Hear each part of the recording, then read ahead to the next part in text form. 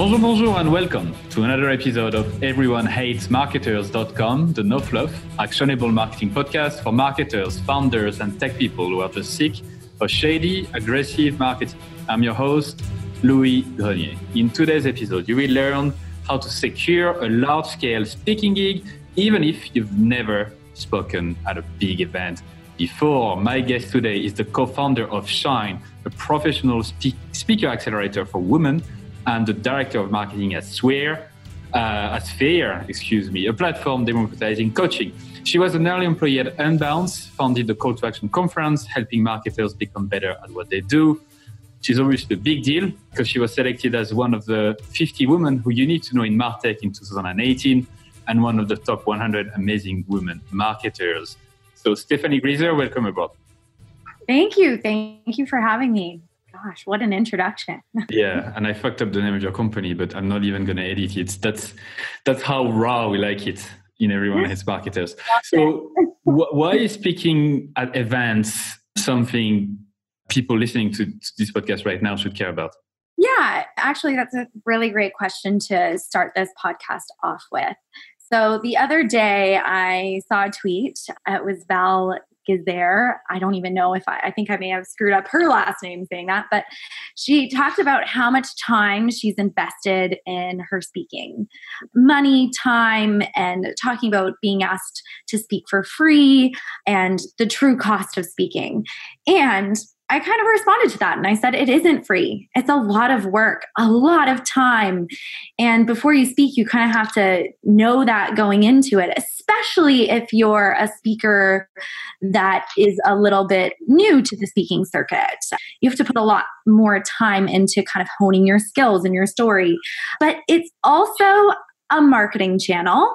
And we don't really like to think of it as a marketing channel because as soon as we label something a marketing channel, then people think, oh my God, marketing, sales, like that's sleazy. And that's why you have this podcast to begin with, right? But essentially, speaking can be an excellent marketing channel. It can be like paid advertising or content marketing or email marketing. And so like any other marketing channel, if you want to do it right, you have to invest. So that's why you should care about speaking. It might not be the right channel for everybody, but of course, you kind of need to assess whether it'd be great for you. And for those people that are listening that are consultants or work for an agency, speaking can be a great way to get clients. You speaking on stage is a direct one-to-many channel of you sharing your expertise, and somebody in the audience listening can be like, oh, we really need somebody, there's lots of generalists. I'm a generalist marketer at Sphere. And can I do everything very, very well? No, I can do a couple of things really well that I'm specialized. I'm T-shaped. And then there's obviously a ton of things like I'm probably not the most or the best person to be working on technical SEO. Like straight up, or even implementing our paid ad campaigns. So when I go to like a marketing conference and I see somebody speaking, that might trigger a thought of me working with them. And then you can talk to them afterwards. And so anyways, long story short, speaking can be an excellent source of referrals. And also if you're a contractor or a freelancer or work for an agency, and also a great marketing channel if you're in-house. And I suppose it also brings, respect to you, thought leadership as a brand. You can build your brand, get direct feedback from people because you present, you get feedback after that. A lot of other benefit. But I'm glad you mentioned that it is a marketing channel like anything else that you're doing as a marketer or someone who wants to get some sales stuff or get some clients. That's something we talk about on the podcast a lot, is the fact that it's not because we are talking about it right now on this podcast and you're listening to it that you should do it. I'm not Neil Patel trying to sell you SEO if it's not the right thing for you. So it might not be the right thing for you, right? Speaking. And there are a lot of factors that you should consider before saying, actually, I'm going to try that out. So maybe we can touch briefly on what are the traits or attributes of people you've seen and you've dealt with at Shine and maybe in your career that makes it a worthwhile marketing channel to try out? Yes. I'm so glad you asked that. Yeah. speaking might not be for you or might not be the best channel for you. So in terms of traits or characteristics, I think that even taking a step back, you kind of need to have something to teach. And the first rule of speaking at conferences is that you're not pitching. And it's so key to not pitch. Yes, you want to kind of put yourself out there, but anything like it's very similar to content marketing. People can smell bullshit. They can smell a sales pitch. When you are in an audience at a conference and the first slide is how many companies you worked with or a big kind of logo of your company and you go into 3 minutes of what that company does, that immediately turns people off. You are there to teach people, to give people valuable advice that even if they weren't to buy your product or, hire you as a consultant, that they would walk away with value. So I say this to everyone, like it's not a sales pitch. You have to treat it like content marketing, essentially. Speaking is very similar to content marketing. You write blog posts or you write pieces of content to give people value. And so, that's my number one rule is don't pitch on stage. And it is a very fast way for you to get a reputation of pitching. And as a conference organizer, I know that people that I had gotten to speak who were very salesy and pitchy in their talk, one, it came out right away in the attendee feedback. It was like clear as day. There's a bunch of attendees that would say that. It would come back in their speaker scores. And also, we would not ask them to come back again. So essentially, you're shooting yourself in the foot for any future speaking engagements and it to be an actual long-term channel for you. So rule number one, don't pitch and provide value. The second thing that you should do is get people to comment on your talk. Are they getting value? Feedback is the fastest path to excellence when it comes to speaking. It's why we created Shine in the first place, because when you're creating a slide deck, a presentation in isolation, and then you go present it in front of 1,000 people, 500 people, that might not hit the mark. So get feedback along the way. And oftentimes when you're a subject matter expert, and so this is another thing, you should be a little bit of a subject matter expert in what you're teaching people about. And I say teaching, not speaking, because you really need to get in the mindset of teaching the audience. But when you're a subject matter expert, sometimes the basic things you roll over. It's kind of like asking an expert skier how they ski. Sometimes they're like, well, I just do it. I don't know how I do it. So you need to break it down for people. And so getting feedback is a great way to understand like where you might just be skipping from point A to point D instead of explaining, no, you need to go A, B, C, D. So get feedback. Make sure that you're breaking it down for the audience in a way that they can learn and understand. And another thing I want to just bring up, because people often say, oh my gosh, I could never speak. I'm an introvert. Some of the introverts that I know are some of the best speakers. So it doesn't matter if you're an introvert or an extrovert. It's just about if you have something valuable to teach, if you can break it down in a way, and if you're willing to get feedback in that process. I think those are some of the main things that you should consider when you're thinking about speaking. Let me summarize what you said before I forget. So you need to have something valuable to teach. You need to be able to break down things into clear aspects and bring clarity, bring down turn complex stuff into simple things. You should also enjoy teaching to others. Maybe it's in your team or whatever. You must have like some sort of get a kick out of explaining something to someone else in simple terms, get a kick out of teaching people. And as you said, introvert versus extrovert is really not an issue.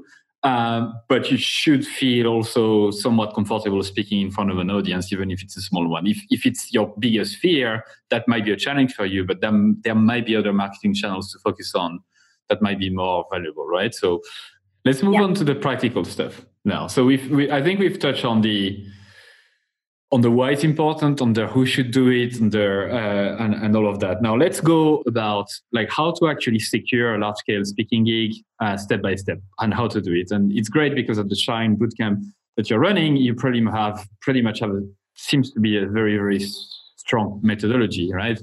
And I'll be especially curious about how to do it when you are not a white male in their 30s who have been super lucky in life and who can just, have a bit more ease to get those speaking gigs than others. So let's talk in particular about people who are not in this category who can get value out of it, even if they don't have a massive network and all of that, shall we? Yeah, of course. So I would say oftentimes just to that one point, white men will raise their hand though, and will, even if they aren't, maybe they're 60% ready, they'll raise their hand and say, yep, sign me up, I'll speak. Versus somebody else like, some other women who might not A, raise their hands, or B, they feel like they have to be like 100% ready to raise their hands.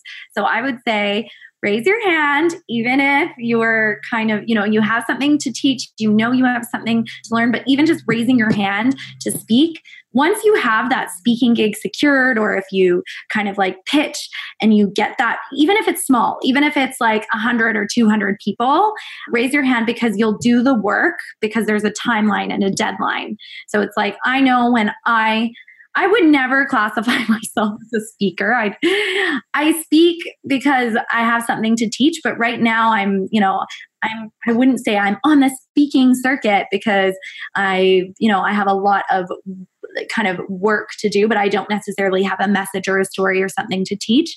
If you have something to teach, that's when you can really start. So I remember when I got invited to like the 10th coffee meeting where somebody's like, Steph, I've heard that you built CTA Conf and I really want to know about the marketing behind it. Can you meet me for coffee? And I was like, wow, this is like the 10th coffee.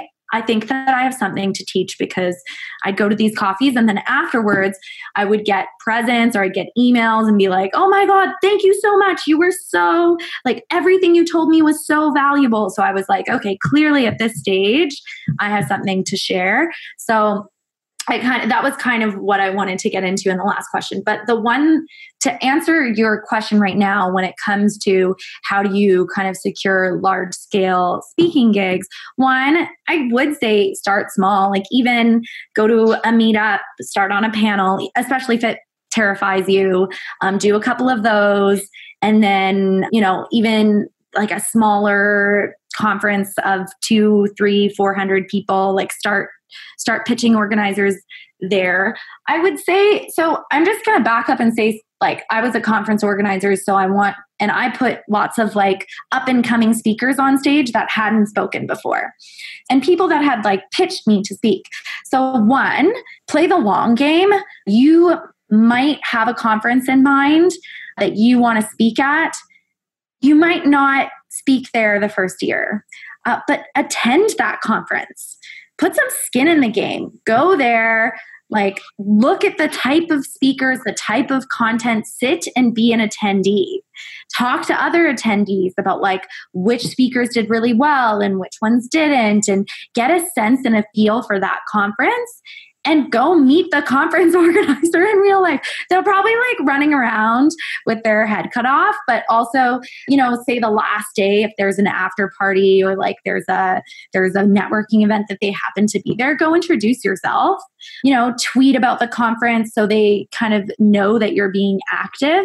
And then after that, like email them like, hey, I've noticed that this is the type of content that resonated with your audience. I talked to a lot of attendees. I'm thinking that I could be a really great speaker the next year. Here's something I think your audience would find valuable. So it's not so much, as a conference organizer, and you can ask many others, there are so many blank template pitches. And it's usually from a PR person on behalf of a CEO. Hello, name. Could we speak at your conference? Here's this person's bio. Like copy pasted, no effort put in whatsoever. I know for me, I was like, delete, delete, delete, delete. When I have a pitch that comes through that was like, hey, I was an attendee at your conference. Here's a couple of things that I've noticed. Like, here's what your audience loved. Here's the session that I loved. It's so much more authentic, and you put some skin in the game. So I would say A, play the long game. 2, go to some of the conferences you want to speak at. I know that you're probably like, whoa, this is a lot of time and effort, but it's like, yeah, like any marketing channel, it's going to be a lot of time and effort. But then once you secure that big speaking gig, maybe it's like the dream conference or a conference that you're like, yeah, this is what I've been working toward. Work your ass off to make sure that your talk is good and that you don't pitch. So a lot of interesting stuff. Let me break it down. It sounds like the first thing you're saying is to actually first identify something worth talking about, right? And as you said, if you notice that a lot of your team members ask you the same thing over and over again, or that you receive emails from people asking you the same thing over and over again, and if you know if it's valuable, it's worth doing it and extracting that as a topic, right? So you need to get a sense whether what you want to talk about is valuable or not. And it seems like before identifying what conferences to attend and talk to organizers, it sounds like you probably need first to have a good idea of what you want to talk about in the first place, yeah? Yeah, for sure. Okay, so on that front, on the story front, do you have any other recommendations or anything like that for people to pick a topic that is, I suppose, specific, actionable, tailored to a specific audience? What are your tips here?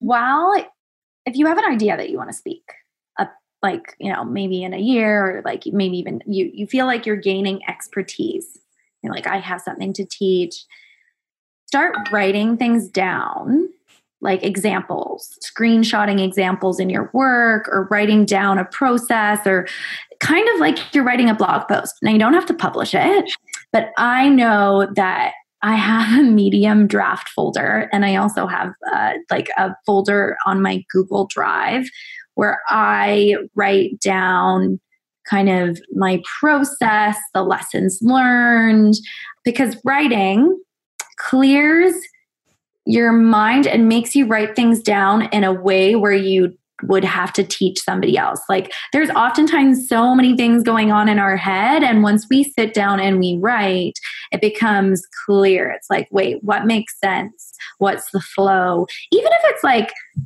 honestly, even if it's pretty messy, like even if you're never going to publish it, I know I have a folder full of stuff where it's like, oh yeah, step 1, step 2, step 3, or here are some of the lessons I learned from doing this big marketing campaign.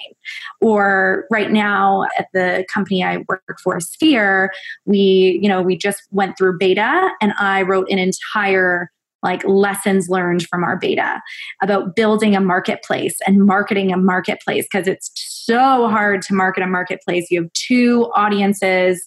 And I learned so much, but I started writing down what I've learned, so that maybe in 2 years, I'm still learning, that maybe in 2 years I have a folder of things that I'm like, holy, I have this folder of things that I can teach. And I have screenshots of like specific, like maybe it's even customer feedback that you can all of a sudden drag into your presentation. Yeah, so you kind of have all these little things in one folder. I actually have a really good analogy. The other day I went to a conference, and I listened to a lady speak who wrote a cookbook.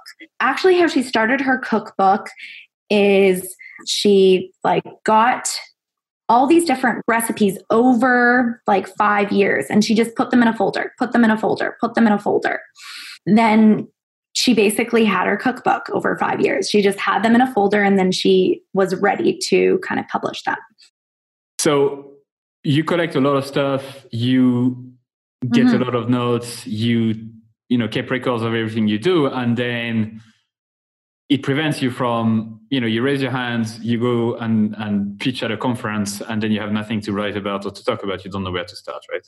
Yeah, exactly. And even just like journaling. Yeah. Like there was one person at our boot camp last year, like, oh, I'm not sure what I should write about, but I have a couple of ideas. And I told her to write an outline. So essentially she had a journal, and I said, okay, you have these 2 ideas, and like, here are the things that you can teach. Why don't you write an outline for each of them and try and pick examples for each point you want to make, and see which one resonates with you more. So yeah, I would do that. Another thing I would say for this topic of outline and how to write proper outline is to keep things super specific and actionable, right? And that's actually the lesson I've learned through this podcast. Is like it's easy for me and you to talk about so many different topics on marketing. You could talk about marketplace. We could talk about how to speak, how to pitch. We could talk about so many things, but we picked one core topic, which is how to secure a large-scale speaking gig. And we're just going to go and dive into that. So people like specificity. And it's easier to be specific when you pick a very narrow audience as well. Anyway, those things we talked about in the podcast many times over, and they still apply to speaking. So let's say you have an outline or two core ideas that are super specific that people find useful because you talked to them before, you talk to your colleagues, you talk to friends, you talk to people who wanted your advice, and it's valuable. So that's step one. We have a story to tell, right? Now, I think you touched on it before, but what is step two when it comes to, okay, you have an outline, you said attend conferences or events. So it sounds like you need to pick a few events you like to speak to and just attend them, or like at least get in touch with organizers and get to know what is going on in those events. So how do you select actually the conferences or events you should go after? And what should you pick if you've never spoken at a big conference before? How should you pick the conferences you should go speak at? I mean, really, it's about, if we're talking about marketing or speaking as a marketing channel, you should pick some of the conferences that your audience loves. So I know that when I was building out the event program at Unbounce, and even at Sphere, what I'm doing now is just asking people, where do you go to learn? So what blogs do you read? What people do you follow? What conferences do you go to learn? If you ask your audience or your customers, even asking your customers, I mean, that's one of the biggest marketing mistakes there is not asking your customers what they do and why they do it and how they do it. And your message completely misses the mark, essentially because you're not marketing in the right place or you don't understand them. So talk to your best customers, ask them, what conferences do you go to? And then that's a really good indication. Then I would say after you kind of have like a short list of conferences, go like research them. Go into like the depths of researching them.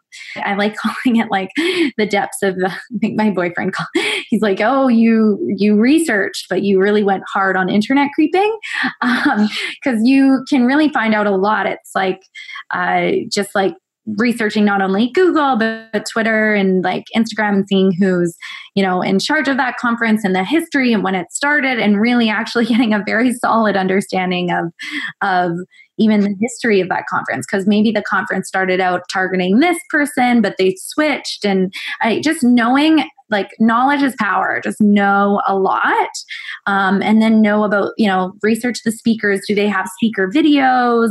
Watch them. Sometimes you don't even have to go to the conference if they have really great speaker videos, and you can watch all the videos and you can understand the content that's there and who they're trying to target and stuff like that. So I would say, know your customer, pick a conference, and then go deep in research. And then you can kind of start from there. I'd say the best thing, being a speaker, like being a noob speaker and then trying to get a large scale speaking gig or a paid speaking gig even, is tough when you haven't really been a speaker before, right? It's like a catch-22. You can't really become a speaker because you aren't one, but then how do you become one if nobody's giving you a shot? So people love seeing videos. So even if you haven't spoken before, like maybe it's, going on a couple of podcasts, going on some webinars, like showing that you have clout, showing that you can, have something to say, that you can, teach something, that you can be articulate in the way that you present your message, your story. So start doing that to give you a little bit of credibility. So even if you didn't have a speaker video, maybe you have a couple links to a podcast or a webinar so people can understand. And even then, with Shine, one of the biggest things that we, it costs a lot of money for us to produce videos, but having a video of you speaking, even if it's a small meetup, is a game changer, because conference organizers, maybe they have a couple slots for some really big time speakers that are professionals that have been doing this for 10 years, and maybe even they're paid speakers, but maybe they have a couple slots that are, saved for some like up and comers. I know I always did, because you don't want to see this as a conference organizer. You don't want to see the same old people speaking again and again, which typically happens. It's like, oh, you see a conference list or you see a conference lineup and you're like, wow, these are typically the people that speak. But I would say being able to show that conference organizer that you have a video, like they can see your video of you speaking to understand what you're speaking, what you're all about is a great asset to have. And I know people complain because they'll go speak at a conference and there is no video, like the conference organizer doesn't give them a video. And it's like, yeah, videos are really, really tough. I know at Call to Action Conference, we videoed everybody and everybody got a high res, video of them speaking on stage. But, that's an exception. Lots of conferences don't do that. So have your friend be in the front and video you. Like, I don't know. It's as simple as that. So. Right. So let me break down what you said before, which is great. The first way to identify the conferences you need to speak to or the events you need to speak to is to ask your customers, which is pretty obvious, but many people don't do that. What are the conferences people attend? What are the conferences that the people you want to attract attend? And you just ask them. And then you make a list and then you prioritize, right? And then you talked about like doing some proper internet creeping research to understand, just like you would understand your audience, you understand the conference history, you understand who speak there, who tend to speak there, what is the vibe there, what is the vision, what are the values, is it for you or is it not for you? And you try to look and watch some speaker videos. If they don't provide speaker videos, you're probably going to need to attend, right? Or at least ask other people who attended, what is it like? Or maybe get in touch with the speaker and say, what do you speak about? So once you have that, then we started to talk more about the next step, right? Which is, now you've never spoken at a big conference before. And as you said, it's a catch-22 because you've never spoken to one, you can't speak to one, and therefore, like, how are you supposed to get that? And what you're mentioning here is kind of the foot in the door principle, or at least showing, small commitments. So you get invited to a few podcast episodes, you do a few webinars. Could you also do, and it's a genuine question here, could you also do, I don't know, video yourself speaking through something? Like, I don't know, YouTube video where you go through and explain concepts? 100%. Any kind of channel, like a YouTube channel. I picked podcasts and webinars, but if you wanted to like create a simple YouTube channel explaining something, yes, even writing. So if you're writing blog posts about, your area of subject matter expertise, that also shows a lot. I remember Joanna Wiebe, Joanna Wiebe, like she's the original conversion copywriter. She writes a ton. She gives so much value to her audience. She had never spoken before on a large kind of stage before I asked her. And but the thing is, we knew she would be good because she teaches YouTube video editorials, like webinars. She writes a lot. Like, you just knew that she would, she loves teaching. That's what she does with Copy Hackers. You just knew she would be good on stage. And she got the #1 rating, like, of everybody. So anything you can do to show your subject matter expertise and that you have a story and something awesome to share will get you a foot in the door. So don't be afraid to share stuff generously, right? As you said, and it's going to take years sometimes, or not sometimes, it is going to take years to provide value to your audience, to be known for someone who knows their stuff in this specific area. Speaking on podcasts, webinar, YouTube video, writing blog posts. So it sounds like it's not really evidence of your ability to speak. It's more like your ability to think properly, to explain complex things in simple terms, structured stuff, etc., right? So it sounds pretty good for people who've never spoken before to actually do it.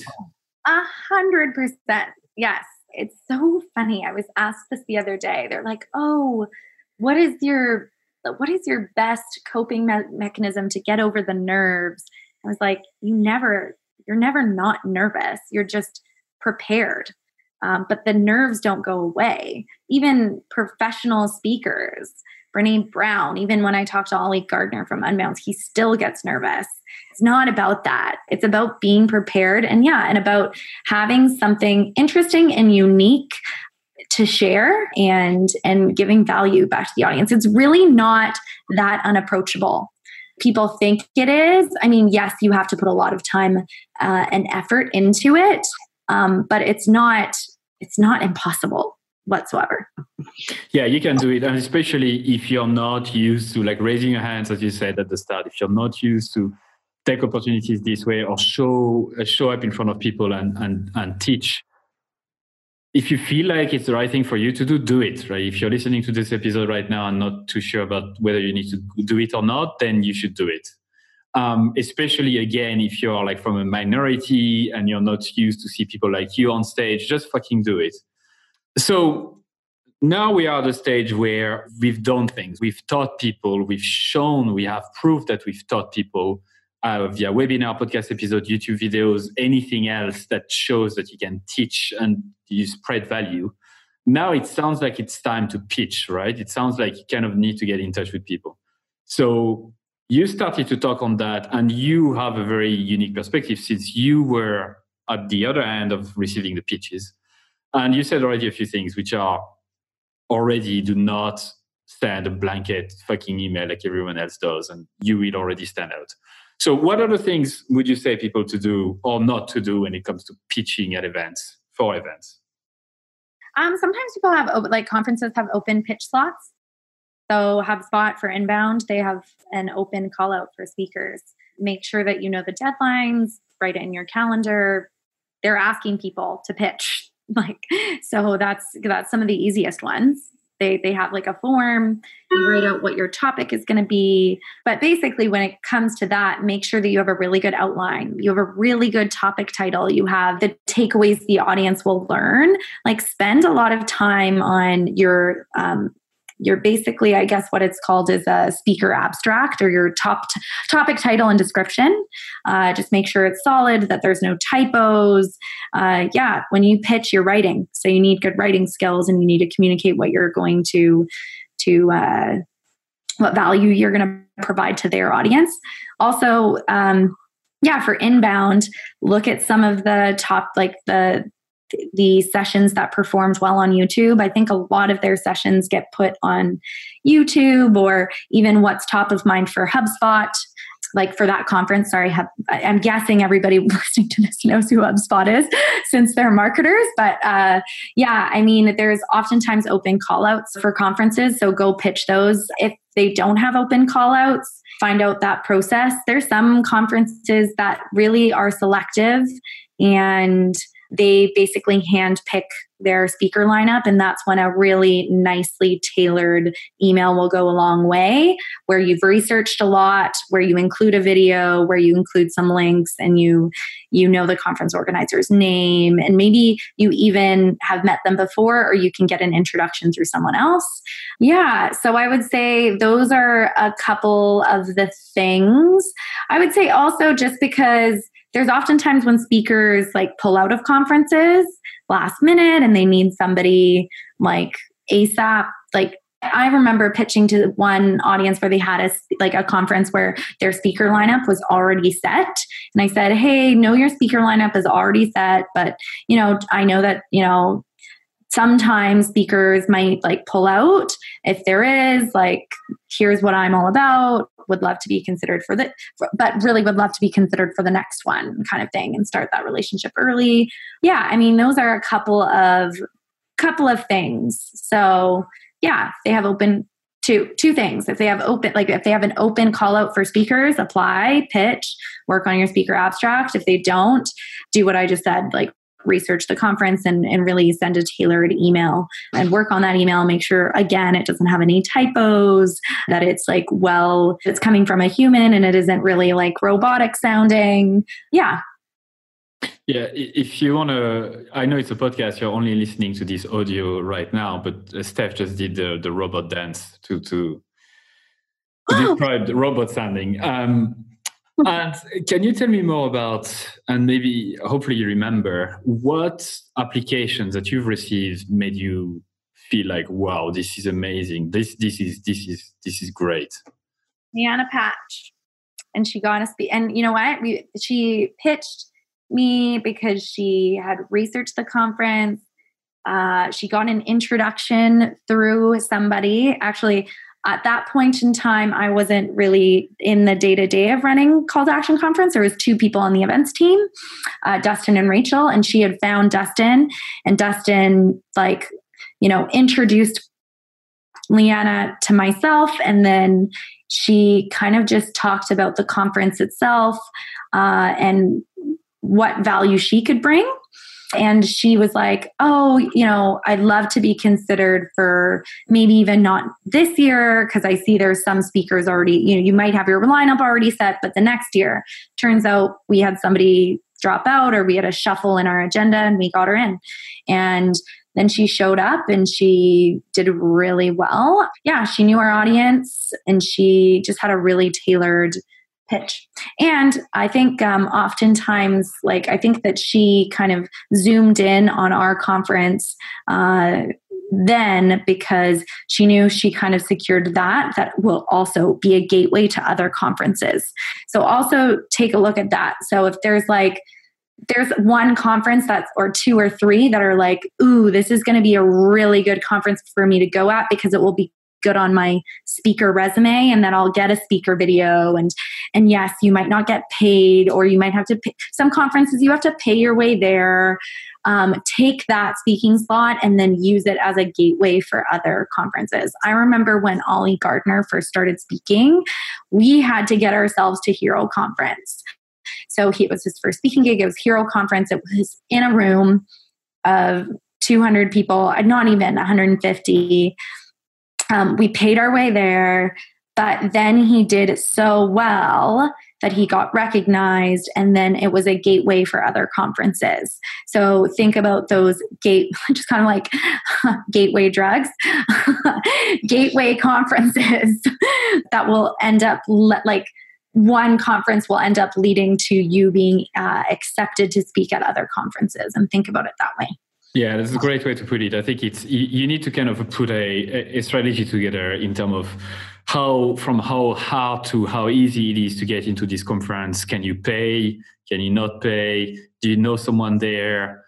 Do you not? Is it the direct fit with your audience and who you want to attract? And prioritize this way and start small. And yes, you might want to be the next Rand Fishkin or Ollie Gardner, but it's going to take time. And as you just mentioned, it just always starts with small events, could be meetups, and just move on from there. So I just want to summarize briefly what we said so far, because we said a lot of stuff. I mean, you in particular. So you need to come up with a story, something that you can teach people. You need to ask your people what conferences they can hang out on. You need to research the fuck out of the conferences, right? You need to understand the topics. You need to understand the spirit of it, the culture. You need to attend it if you can.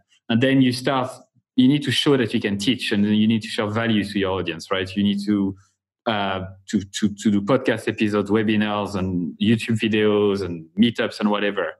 And then you can start pitching. And you need to pitch very much like we're teaching in this podcast, how to do marketing, which is in a non-sleazy way. Treat people like they're humans, especially conference organizers. And just ask for intros, take it easy, take it slow, maybe pay for the first 1 or 2, and do a fantastic job at it. That's probably something we can touch on in the next few minutes.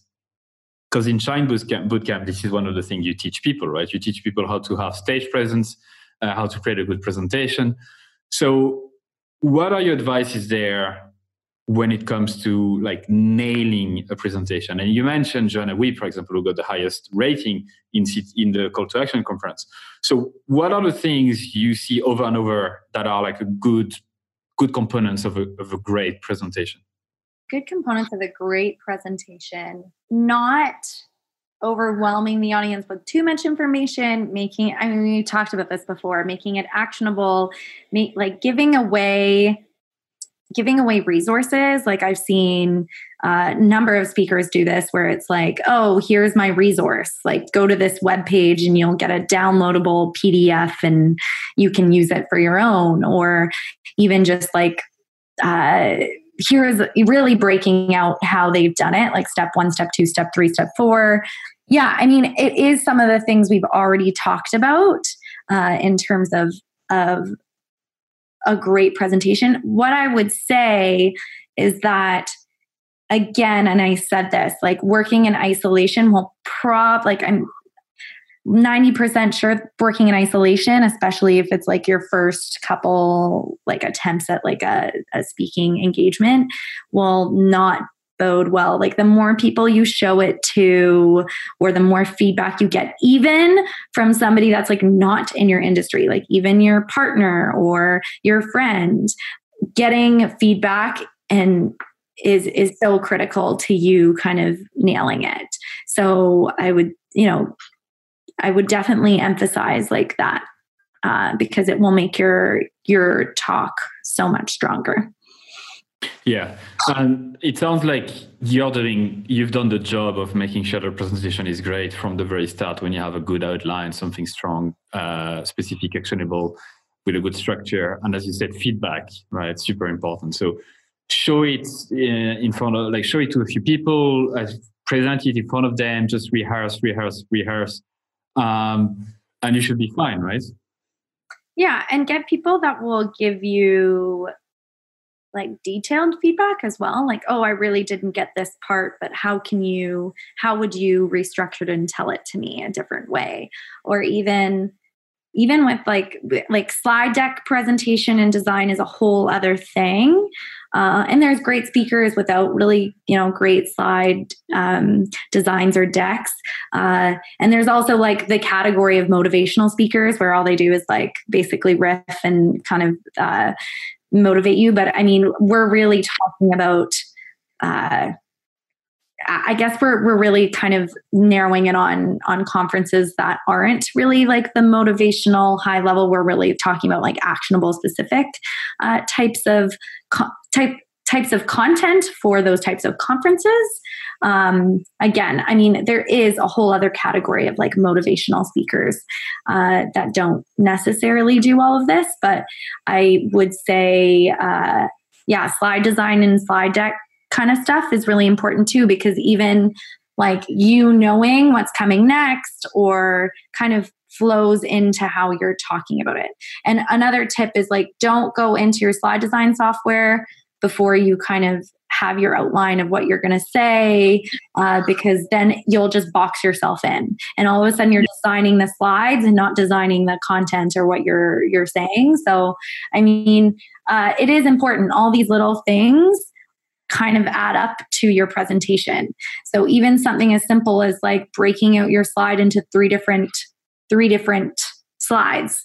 Like maybe it was one slide with 5 points and there was 5 bullet points, and sometimes that can trip you up because you're staying on one slide and then you're kind of like, wait, did I say the first one or the second one? There's all these things that kind of come into play, and there's all these little tips, but I think the biggest thing that I can say on this podcast is just getting really great feedback along the way. Yeah. And I'm going to add to what you said about the structure. And like, I read this book a few years ago at this stage, and I'm not going to remember its title, but about doing great presentation.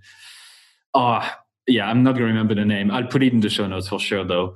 And they were really making the point of do not use your computer when you make a slide until the last stage, which is just use paper and like storyboarding and just fucking write it down, structure. And since then I've used that and it just changed everything, because you forget about your computer, you forget about PowerPoint or Google Slide, you stop checking your email, you just focus on the story. And that just makes a massive difference in the flow. An obvious thing, but I need to mention it. Do not put slides with bullet points and read them out loud like you're just reading a fucking slides. I can't deal with this. No one can. So do not. Much better to just have an image that is a clue towards what you want to say rather than just the fucking text. Because what happens is people read the text faster than you're going to say it, and then they're already bored. But as you said, we can't really touch on that many things. I'll definitely find the name of this book and put it in the show notes, because it's super important as well. But I think we've done our job. I think we've teach people today to secure large scale speaking gig. It's going to take time, but folks should be able to do it, right? Totally. 100%. So a few questions before I let you go, and thanks so much for going through this step by step. I know it's difficult, but that's what it takes to be specific and actionable. Love it. What's been the biggest marketing fuck up in your career so far? Oh, wow. I mean, okay, here's one. So I think it's when you, and this is like one of the things that I tell people is slow down. So it's not as so much as like, oh, CZ, like shady, sleazy, aggressive marketing tactics like I've made. Like I haven't consciously made those type of mistakes. It's just marketing is tough and there's so much riding on your performance. It's so easy to cut corners. It's so easy to act impulsively and ultimately so easy to make mistakes. So my best advice is to slow down. So because my biggest fuck up is because I work too fast. And then there's mistakes in my work. So double check your work, get some, and this kind of goes with the theme of getting people to give you feedback, but double check your work, get somebody else to double check it. I tweeted this the other day, like copywriting is a team sport. It doesn't matter if you're the best copywriter ever. It's really great to just get somebody else's eyes on it. Check your automations, double check your campaigns before you press send, before you launch. Like the devil is in the details. So for me, my biggest mistake was a website that I had put together. I failed to put the metadata. Like we had redesigned the website. Great. That's awesome. And I had failed to put some important metadata descriptions in it. And I got called out for it hard in front of a lot of people. I was super embarrassed, but it was because I simply didn't double check my work. And didn't get somebody else to double check my work. I know that's really, really tough for people that are consultants or freelancers. All I have to say is slow down.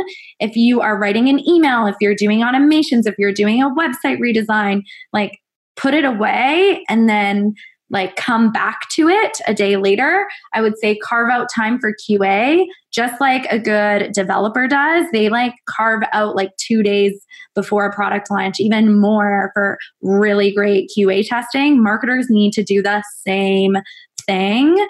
And so make sure you slow down, make sure you QA your work, make sure that if you're in a team or, even if you're the only marketer. So right now I work for a startup. I'm the only marketer on the team. I get my founder to check the emails. I don't care if it's an important email going to a big list. I get her to check over it, or I get her to check over website copy because it's important and I'm alone. So I oftentimes can make mistakes in isolation. So my biggest advice is slow down, QA, get somebody to check your work. Yeah, it definitely comes from the heart. Thanks for this advice. What are the top 3 resources you recommend our listeners today? Top 3 resources. So, I put together some resources because I saw this question and I was like, oh, interesting.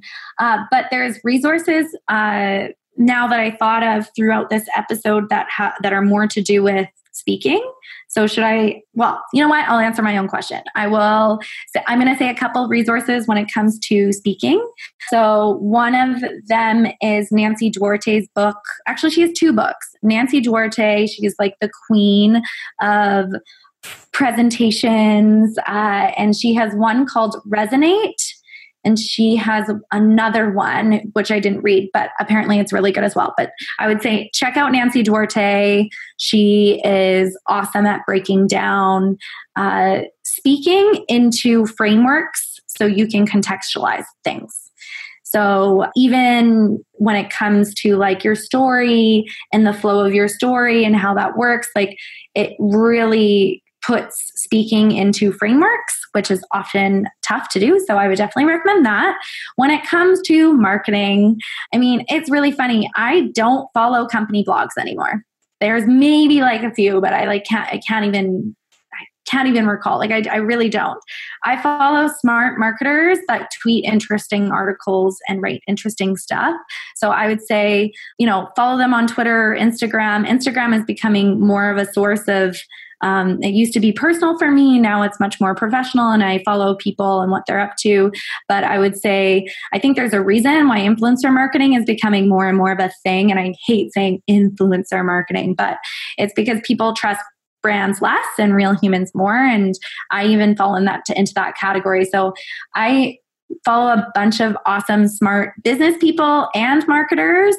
I mean, I could list off a couple right now, but there's even more in the depth. So I would say start following people that you kind of see doing interesting things, that are saying interesting things, and just start following them and what they have to say. If they start sharing things that aren't really up your alley and you're not learning, unfollow them. But yeah, I would say people. And then I'd be like remiss if I didn't say, conferences can be a great source of resources. It gets you away from the office. It allows you to pause and get out of your daily grind and just listen and learn. So a couple of conferences for marketers, obviously like Call to Action Conference, Conversion XL Live is really great, Search Love, MozCon, because they are the conferences that really focus on speakers, like great speakers with something to teach versus a giant sales pitch. But yeah, so those are a couple of resources that I would recommend. Right now, I'm also reading, it's interesting. This podcast is really all about marketing, but I think business books are so, so good as well. So I'm reading Messy in the Middle by Behance because I think you can get a lot of value out of people that are building a business, like a founder or even just product. There's a whole chapter in Messy in the Middle that is about how to kind of get a product out there, and it's it's following the agile methodology, but you can take all that and implement it into your marketing campaigns. So it doesn't have to be marketing specific, but those are some of the things that I would recommend. Thanks so much for all of that. A lot of resources there. And I'm glad you mentioned the speaking books, because I completely forgot the name, but that wasn't it. And I still need to find this fucking book I was thinking about early on. Anyway, thanks so much once again for your time, for going through this methodology, for sharing all of those resources. Where can listeners connect with you and learn more from you? The best thing is on Twitter or Instagram. My handle is the same. SM Greaser is my last name. So how do you spell Greaser? Yeah, go ahead. GRIESER. So at SM Greaser, you can go to shinebootcamp.com if you want to know more about Shine and the programs we have for women and other underrepresented minorities when it comes to speaking. And you can also go to my website, stephaniegreaser.com. Stephanie with an F and then Greaser, how I just spelled it. So yeah. Fabulous. Thanks so much. You're welcome. That's it for another episode of EveryoneHatesMarketers.com. And this is the moment where I tell you to subscribe to our email list. So before you leave and go to another podcast or listen to another episode, I don't treat email list the way people usually treat their email list. I really treat that as a one-to-one conversation. So I'm going to send you very short and personal emails every 2 weeks, I would say. I'll inform you of guests in advance. I'll share with you my numbers and how many listens we get, and I'll also ask you for your feedback in terms of the questions we can ask future guests, and perhaps I can also have you on the show someday. So don't be afraid to subscribe. I'm not going to spam you, and you can always unsubscribe for sure if you wish. The second thing we need from you is your harsh and honest feedback. We know that this show is not perfect yet, and we always can improve. So you can send us your email at feedback@everyonehatesmarketers.com. Good or bad, please feel free to send me an email. And the last thing I'd like from you is that if you did like the episode, please share it to your friends, your colleagues, or whoever might like it. And also please review it on iTunes or another service that you might use to listen to your podcast. Because if you leave us a 5-star review, it means that more people will be likely to listen and we can spread the word quicker. So thank you so much once again, and au revoir.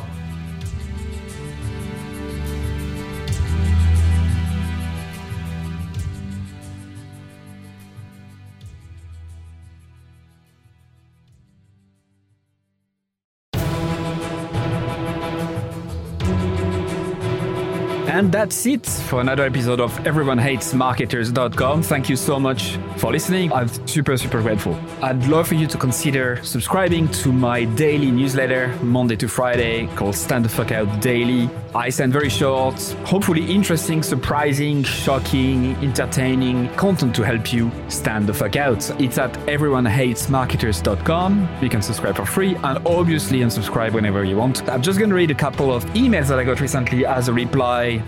Juma said, your content attacks the mind primarily, which is such a good thing because most of us are skilled at what we do, but we don't have the courage to do it our way. Mark, who just subscribed a couple days before, said, this is my first issue of your newsletter. Love it. Glad I subscribed. Brianna said, I just realized this morning that my email habit is now to 1, skim through the list, 2, select all unread industry email except yours, 3, delete and don't think twice, 4, quickly skim yours. Amy said, also loving the new content that's coming from you. It feels really lovely. Candle said, I like your writing a lot. It really resonates. There's so much bullshit out there. It's good to touch the authentic. And Chloe said, where is the I fucking love this email button? Brilliant. I hope you subscribe. You'll be joining more than 14,000 subscribers at this stage, which is crazy. It's the size of a small stadium. Anyway, thank you so much. See you on the other side.